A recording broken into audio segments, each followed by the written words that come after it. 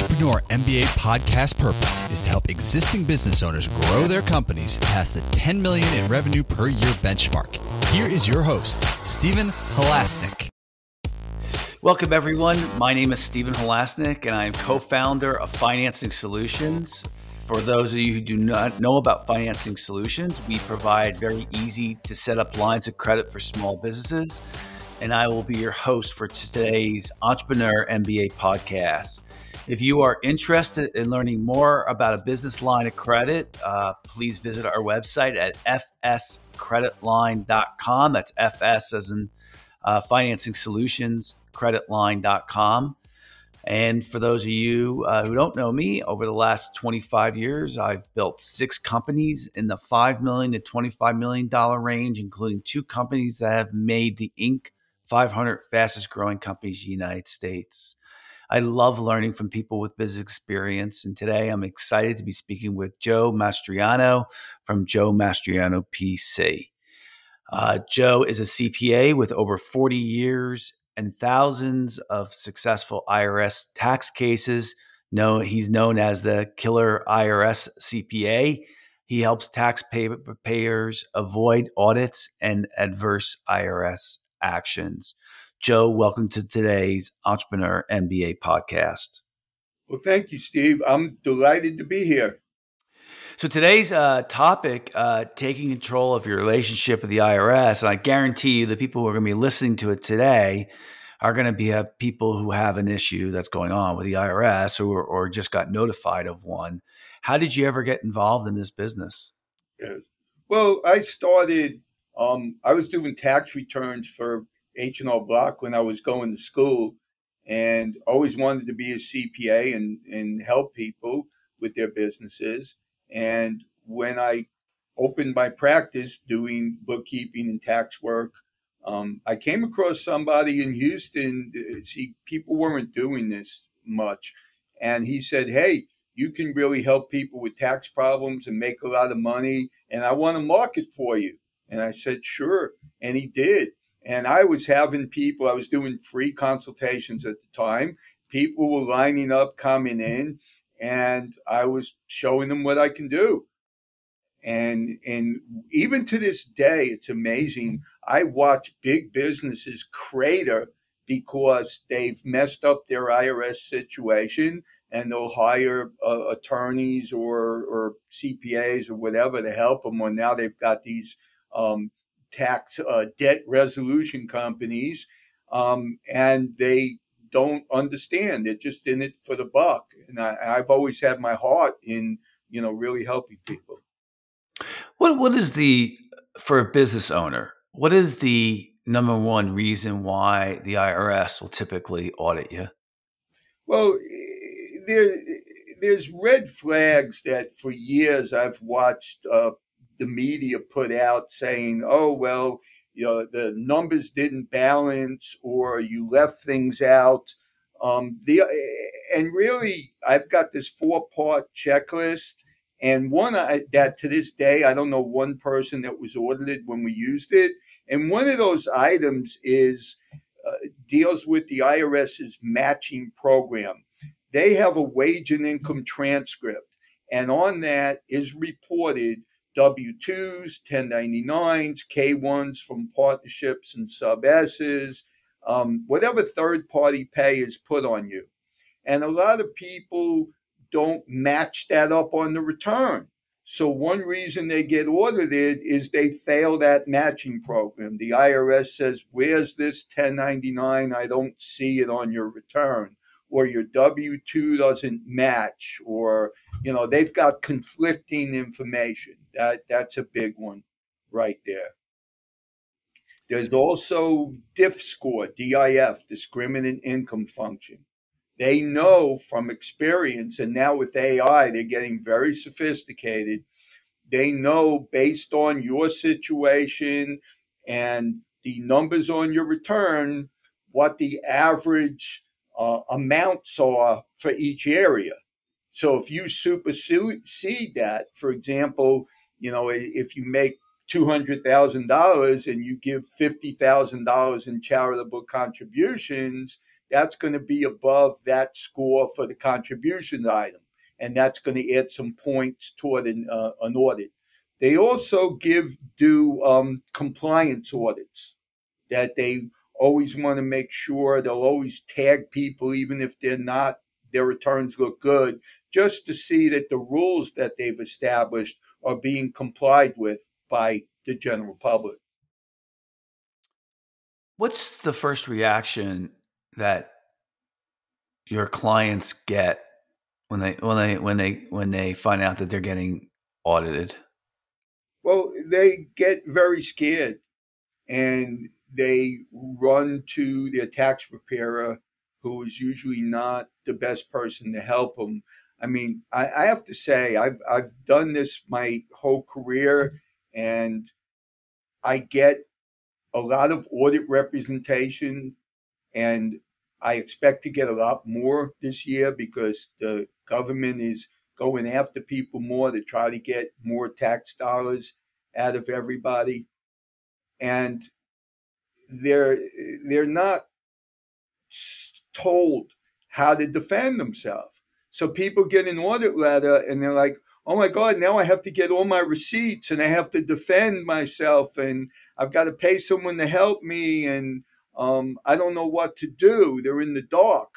And I educate my clients that why send a return in with deductions on it, big deductions, vehicle usage, um, travel and entertainment, if you don't understand what the IRS is going to require if you get audited.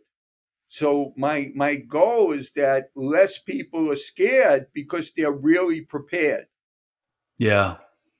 Yeah, let me ask you a question. I'm just curious. Um, it used to be a long time ago, it's minor, it's just on my mind, that you shouldn't write off a room in your house as an office because that was going to really trigger a red flag with the IRS. Is everyone's using an office now at their home? What's your position on this? Yeah, well, the rules for office and home in terms of whether it's a commonly used space or a separate space has changed. You have to use the right rules for the right year. But I remember when that came around, and these are people who are scared of being audited. At this point, let me tell you my 4-part checklist, because we don't mind being aggressive. If you've got an office and home and it meets the rules, put it down, but explain to the IRS that you understand the code and the rules. So, because one of the items is footnoting on the return. So, if you've got an office and home, and for example, it might be 50%, which is a lot, and that might be questioned, you put an explanation down. My office and home is 50%. Here's the layout, and this is the living space that we use, and that this area is 100% devoted for business. And I have pictures of it, and all the backup that's necessary to prove the deduction. Auditors, I know when you explain things, throw the return back and they go after other people. Yeah, I never knew that you could do footnotes on it, stuff like that. Do most accountants know that they can do footnotes? Well, they don't do it. I have to tell you, I've been a big component of paper returns. And right now, I'm being very bold going out here. I may step on some toes because traditionally, I grew up in that traditional environment where the media, the IRS, told you file by April 15th and file early. And then you got software companies and national tax companies telling you things, and e-file, and they push these things, and it's really just for their own agenda. It's not to help us the most as taxpayers. Okay, never file by April 15th. It's the largest pool of people that get audited. Plus, your wage and income transcript doesn't settle by August. And I'm going to talk a bit here because this is very critical for you listeners. This year, they didn't give us the monthly grace period to correct 1099s and W-2s. The same day they would do in the hands of employees, they would do with the Social Security Administration. And they're going to get backed up because a lot of government offices are backed up right now. And if you've got changes that have to be made as an employer, those changes are not going to go through timely. And all these people that file early, they're going to fail the matching program because it's going to come back. The information we have, the non-adjusted information, is not going to match the information you put on your return. Those transcripts don't normally settle till around August, September anyway, especially if you've got broker statements. Anyone that trades stocks, every year now I get an adjusted 1099-B from a broker. And sometimes that comes close to April 15th. Okay. So never file by the 15th. Wait till the August, September, so you can match the transcript. Now, back to the footnoting part. The IRS requires that if you file, as a practitioner, if you file more than 10 returns, you have to e-file everybody. It's part of what I'm trying to say. These rules are designed against the taxpayer. It wasn't until maybe last year or the year before when they now allow you to attach a PDF. Instead of just increasing the return so you can put explanations on to help you, they've gone one step further and said, okay, you can do a separate PDF, print it out, and attach it to your return. Your Schedule C on these software packages will expand so we can put notes on a lot of people's Schedule Cs. But it's gotten harder and harder to e-file because if you have any differences on broker statements that don't match up, you can't e-file. And your return now has gotten very clerical. You've got to put the payer information, name, ID, address, as well as your information. Everything has to, there's a lot of firms I know, I get audit representation clients from them, that they're administrative offices. They hire people that pull up the software package and they copy and match all your documents onto the program. They know very little about taxes. And then the program does the return and they say, here's your return. And so you, again, back to the 4, file an extension. You've got to put footnotes on. That's why we do paper returns, because I don't want to be forced to e-file everybody. We e-file less than 10 because some people we just do that for, but we stay under the limit. Because I've got clients that have certain affairs that if you don't explain that to the IRS, they're going to be audited like that. And I've got one guy that would be, except I've written like 3 paragraphs each time. I'll say it quickly. He and his wife paint old warplanes, and they have a truck, an RV, and another truck for the paint supplies. They don't make that much money, and yet we're writing off 3 vehicles. And like I was saying earlier, if your income is low and your auto expense for vehicles are high, that's going to be a red flag. But I justify that by explaining how it saves the person money and how it's economical for them to operate that way. And he's never been audited. Yeah, did you originally go back to him and say, hey, you might get audited because of this? Oh, absolutely. That's the thing that people don't get. One, we're doing tax reduction for people. I'm going to start doing that more because there's software now that uses AI that goes into the code and everything.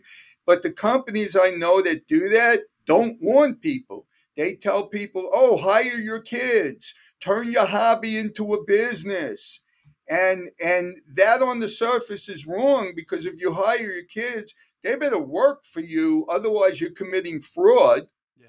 I know people who do that. And you can't just turn I've had appeal conferences on people's businesses that they turned into a hobby. And these people want to turn your hobby into a business. Well, it better meet all the rules for a business. They're just reading what's in the code, and they're applying it based on their own interpretation rather than understanding how the IRS interprets it. And that's so much the key, because the people will sell you anything and they'll show you, look, it says right here, you can do this. Yeah. Who cares if the IRS doesn't agree? Yeah. So, you know, so I would imagine too, I wonder if you file paper returns, yes, if the IRS actually converts that into a digital form, because absolutely. If they don't do, because they do put it, absolutely, because I wasn't sure if it, if it's less likely to get caught up in AI because it's in paper form. So, they would have to have it all digitalized. Absolutely. And I would imagine it is digitalized, right? Yeah. No, they convert it. That's why over COVID, there's like over 3 million, returns that they didn't process. Now, I sent my paper return in right before right before October 15th. 6 weeks later, I got my refund and it was put into my bank account, no problem. It was the COVID returns during the summer of 20 and part of 21 that didn't get filed. I have several clients that I need to put into payment plans. And what I do is I get a second copy that they sign. I fax it to collections, and they use that copy to prove that the taxpayer filed, and then they set up the installment agreement. So they've got a workaround. It's not that bad that they haven't filed. I know the media again, oh, look, don't send paper returns. The IRS has all these backed up returns. No, they're processing the current paper returns. It's only from back then. And they're having you work around it by sending them other copies that are signed. And so what's the value of submitting a paper return? Well, again, it has to do with the footnoting. Oh. Okay. Yeah. You can't footnote on a digital return? Not digital, but on a... No, wow. That's what I'm saying. Why? They just started about a year ago allowing you to attach those PDFs. Wow. You would think. Now, Intuit and the IRS work very closely together. I was very surprised a few years ago when I found out. It's like they're hand-in-hand partners. Yeah. Okay? Yeah. And you would think they could just take their software and expand areas to include all these footnotes. Nope. I mean, I can go on and on. I've seen so much over the years. It's a game that they play together. Yeah. And taxpayers suffer. I get doctors, I have dozens of attorneys as clients. I have CPAs as clients that don't understand the process. And they ordered it and they're like, oh my God, I read in this guide right here. This is what I needed for proof. And they didn't know. I have construction clients that we do their mileage logs 2 and 3 times over, and they want pictures and all this other stuff. And it's not in the code. Yeah. It's just that they take their own liberties to decide what they want as evidence. And taxpayers need to know what these expanded things are. We all need to know how to protect ourselves from this false information that's out there. And my 4-part checklist does that. If you go to taxproblem.org, or I have an official U.S. trademark, Killer IRS. So if you Google Killer IRS CPA, interesting story how I got that. But if you Google Killer IRS CPA, you can go to my website, taxproblem.org. Right there on the first page is a button for your email, and another page will pop up, and it'll give you these 4 items right then in there. And we try as much as people listen to. See, people are taught from the beginning it's bad, that taxes are complicated. They can be, but not most people's situations. Yeah. Most people's situations are very simple. They just have to be willing to accept that information. Yeah. So let's start off. So Sure. you're going to get, if you're firstly, you're going to get notified. If you get notified for an audit, it's going to be through a letter, correct? Yes. Yeah. They're not going to email you, and they're not going to call you. Right. There's a lot of scams going on. Right. Yes. So Yes. let's get that out of the way. You're going to get an email. I'm sorry, you're going to get a letter. You're going to get a from letter. the mail. Right. You're going to get a letter. It's going to be is it registered mail? Is it No, it's just a letter. Just you regular. can get a registered letter when they have to meet their legal requirements for notification. You'll get a registered letter. But often the first letter is not registered. All right. So let's say you get that first letter, you didn't pay attention to, you threw it out. Okay. What happens next? Well, there's behind the scenes work. A lot of auditors will contact your bank without you knowing it, and your bank will give them your bank information. Okay.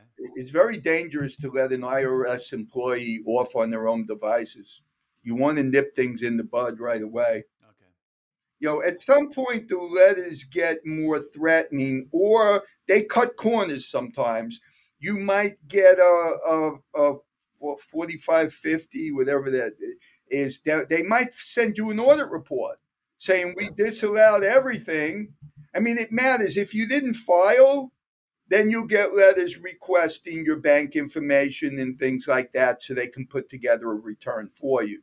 If you got an audit letter on a return that you filed, then they'll start disallowing everything, and they'll send you a letter and says, okay, you owe us $45,800. If you agree to it, check the box here. If you disagree, you better contact us right away. Things like that. Yeah. So they'll be happy to make up an amount if you don't respond. Yeah. Okay.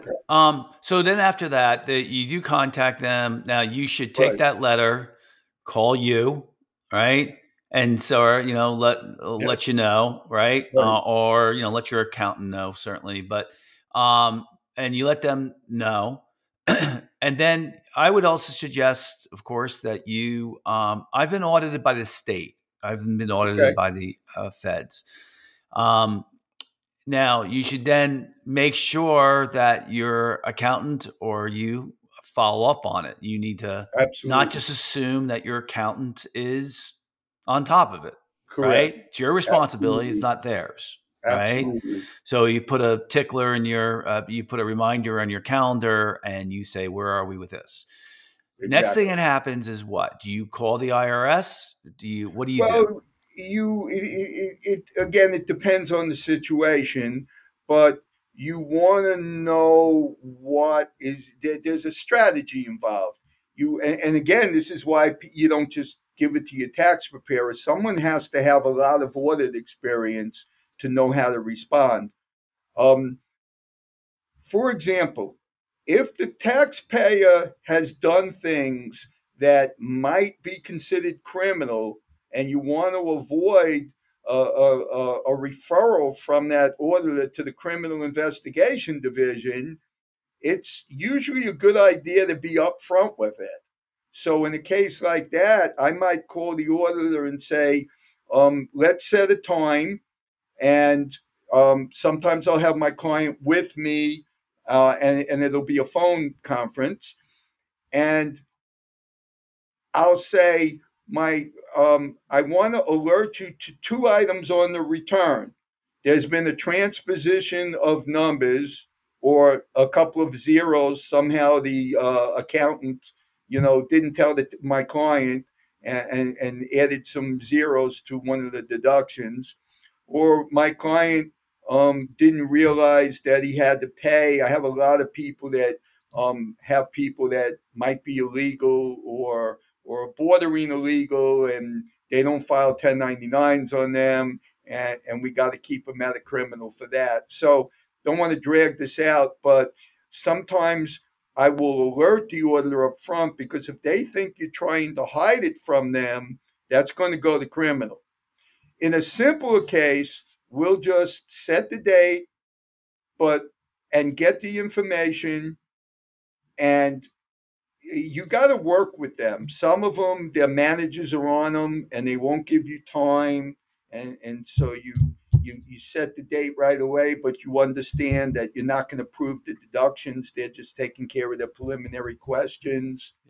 Yeah. I'm sorry, I don't want to go into too much detail, but there is no general, and that's what people try to do. And it's kind of like going to a doctor with a heart problem and saying what you should generally do. No, you got to use your knowledge and experience to assess the situation, to determine how to approach the IRS, because they're vicious. And I have to tell you, I've got a case now where the auditor is not accepting the receipts, even though they're proper, and in the past they would have accepted it. I have a collection officer who filed a county lien on somebody for an exorbitant amount, 5 times the size of the liability, that I kind of think is illegal, but I'm not an attorney. And it's now the way the government is. They're just breaking rules and laws like crazy. That's why I'm going out now to warn people.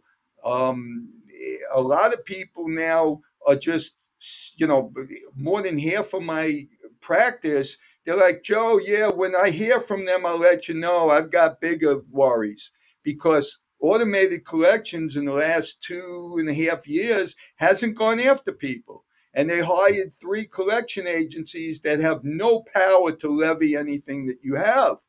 So most people now, they're like, well, the IRS isn't doing anything. And so I'm trying to warn people, okay, fine, some stuff you can sit on, but don't make that decision yourself, because if you get audited, all these things you think, as I said, I've got CPAs and attorneys and very bright people. Some attorneys make 7 figures a year. And what they read for proof is not the proof that the auditors are looking for.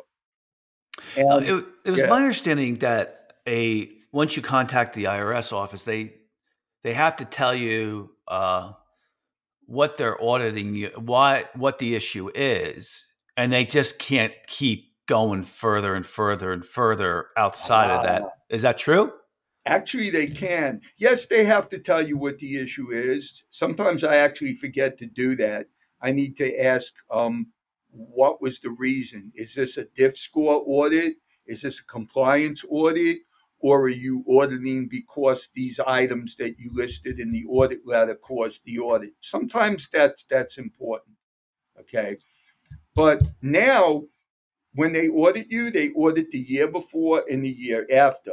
I used to fight that successfully. And I'll never forget a few years ago when I said no to the manager, to the audit group manager. He said, hold on. I said, that prior year is not under audit. And I know you said there's depreciation that carries over, so I'll just give you the depreciation schedule. He said, no, I need the whole return. And I said, you have no basis for that because the return's not under audit. He said, hold on. He sent me a fax and officially made that year under audit. So now auditors have the sole power to put I don't even know if that's legal or not, but I've been seeing it. They've given the sole power to determine other years that they want to audit.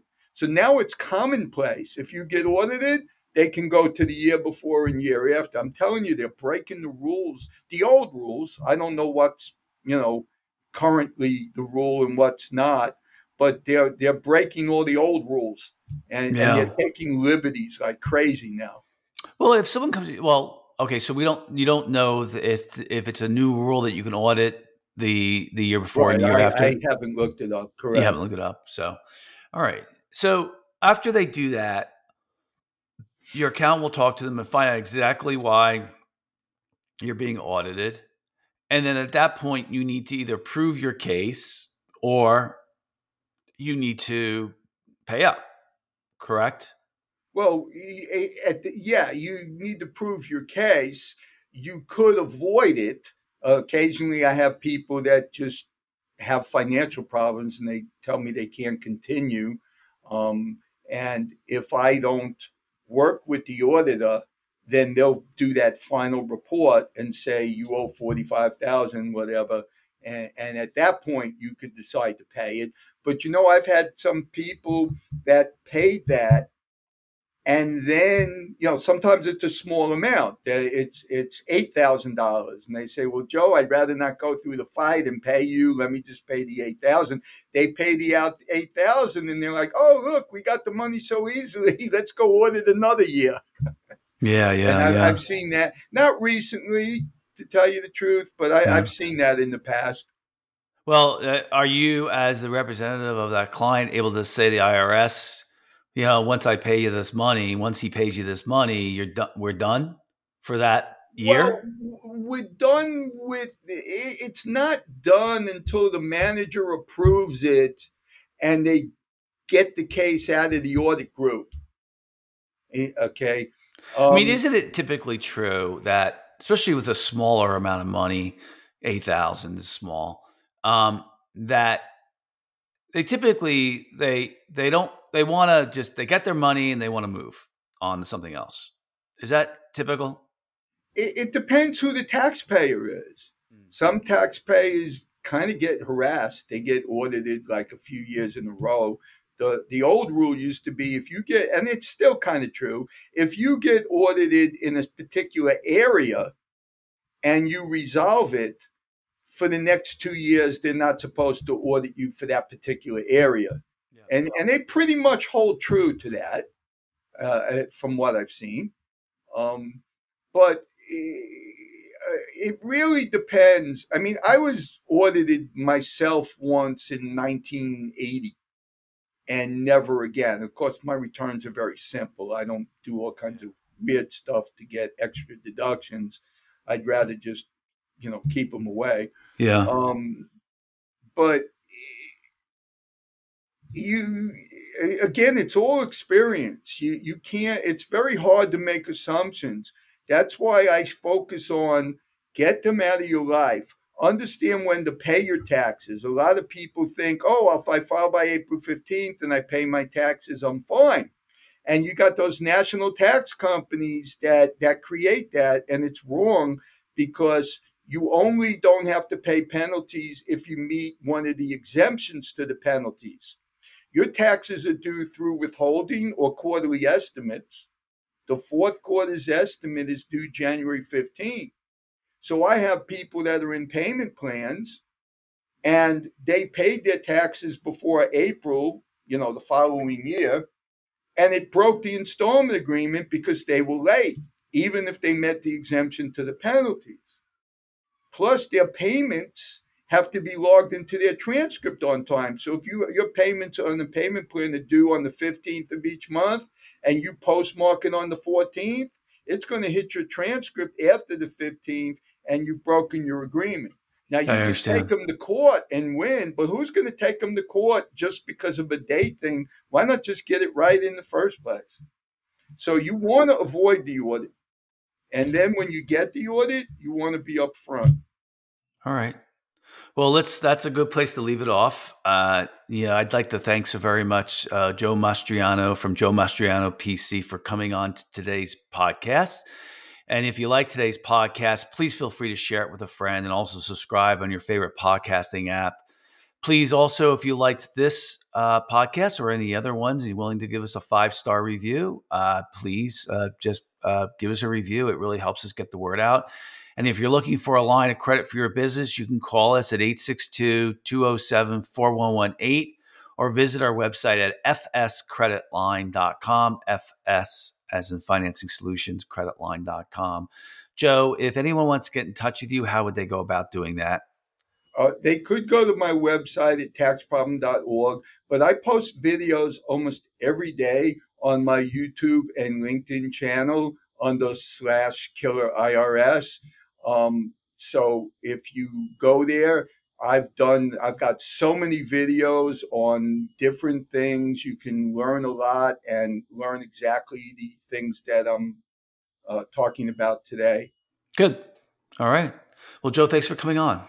Excellent. Yeah. So the summary of today, number one is I think Joe would probably recommend, I mean, we didn't say this, but that if you're in business long enough, at some point you're going to get audited, right? By the state of IR or the IRS. Absolutely. Yep.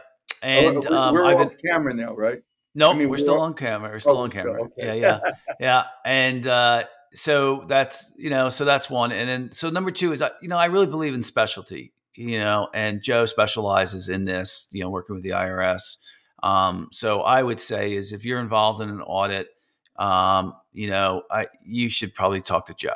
That's what I would do. I do 1 hour consultations. It's only $300. Yeah. That's money well spent. Definitely. Because some people say, thank you. I've got this accountant that's a personal friend and I want him to do it, but I'm going to use the information you've given me and work with him. And that's fine too. Yeah. I like that.